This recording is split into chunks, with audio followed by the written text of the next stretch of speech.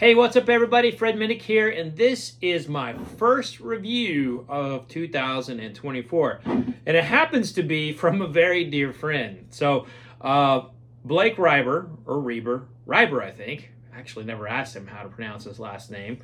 And if you watch the show very often, you know I have a tendency to butcher my friends' names. Sorry about that, Eric Carrico. But anyway, so I'm going to be tasting this right here. This little Seelbach 9-year-old. Now Blake is the owner of Seelbach. I use Seelbach for my barrel picks for Club Marzipan, and you know he and I have been doing business together for the last 5 or 6 years. He's just a great dude. He's also comes on Bourbon Pursuit. But this is bottle number 170, batch number 6. The alcohol level is 131.2 proof, and it's 9 years old of cask strength, Neal Kentucky bourbon. So here we go.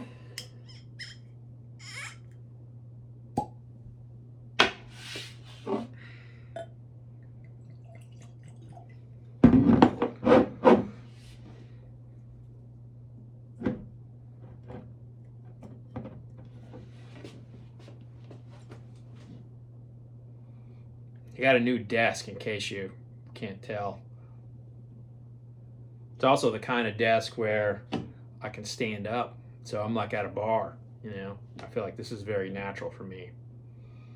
And the desk can go, you know, we debuted it on my top 100 tasting, but look at that. What? Ooh.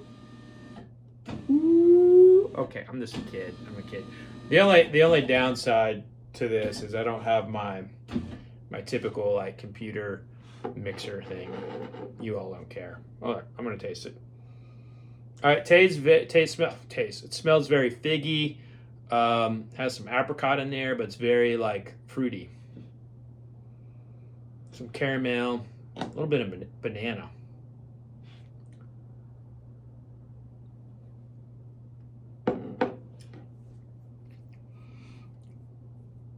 Brown sugar, nutmeg, a lot of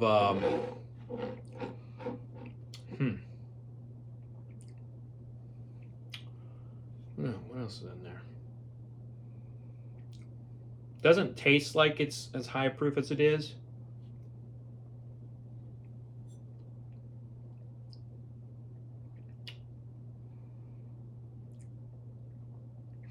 There's kind of like a white pepper, and then there's some cinnamon in here too.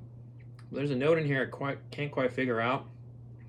It might be something. It's a spice. It might be cumin. Yeah, I'm gonna go with cumin. But there's definitely an interesting pour.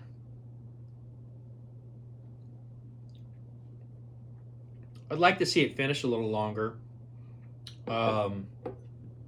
For the strength it is, for the age it is, I'd expect to have a little longer finish on there. So I'd say the finish is pretty well disappointing, but there's so much going on the palate that almost compensates for a lackluster finish.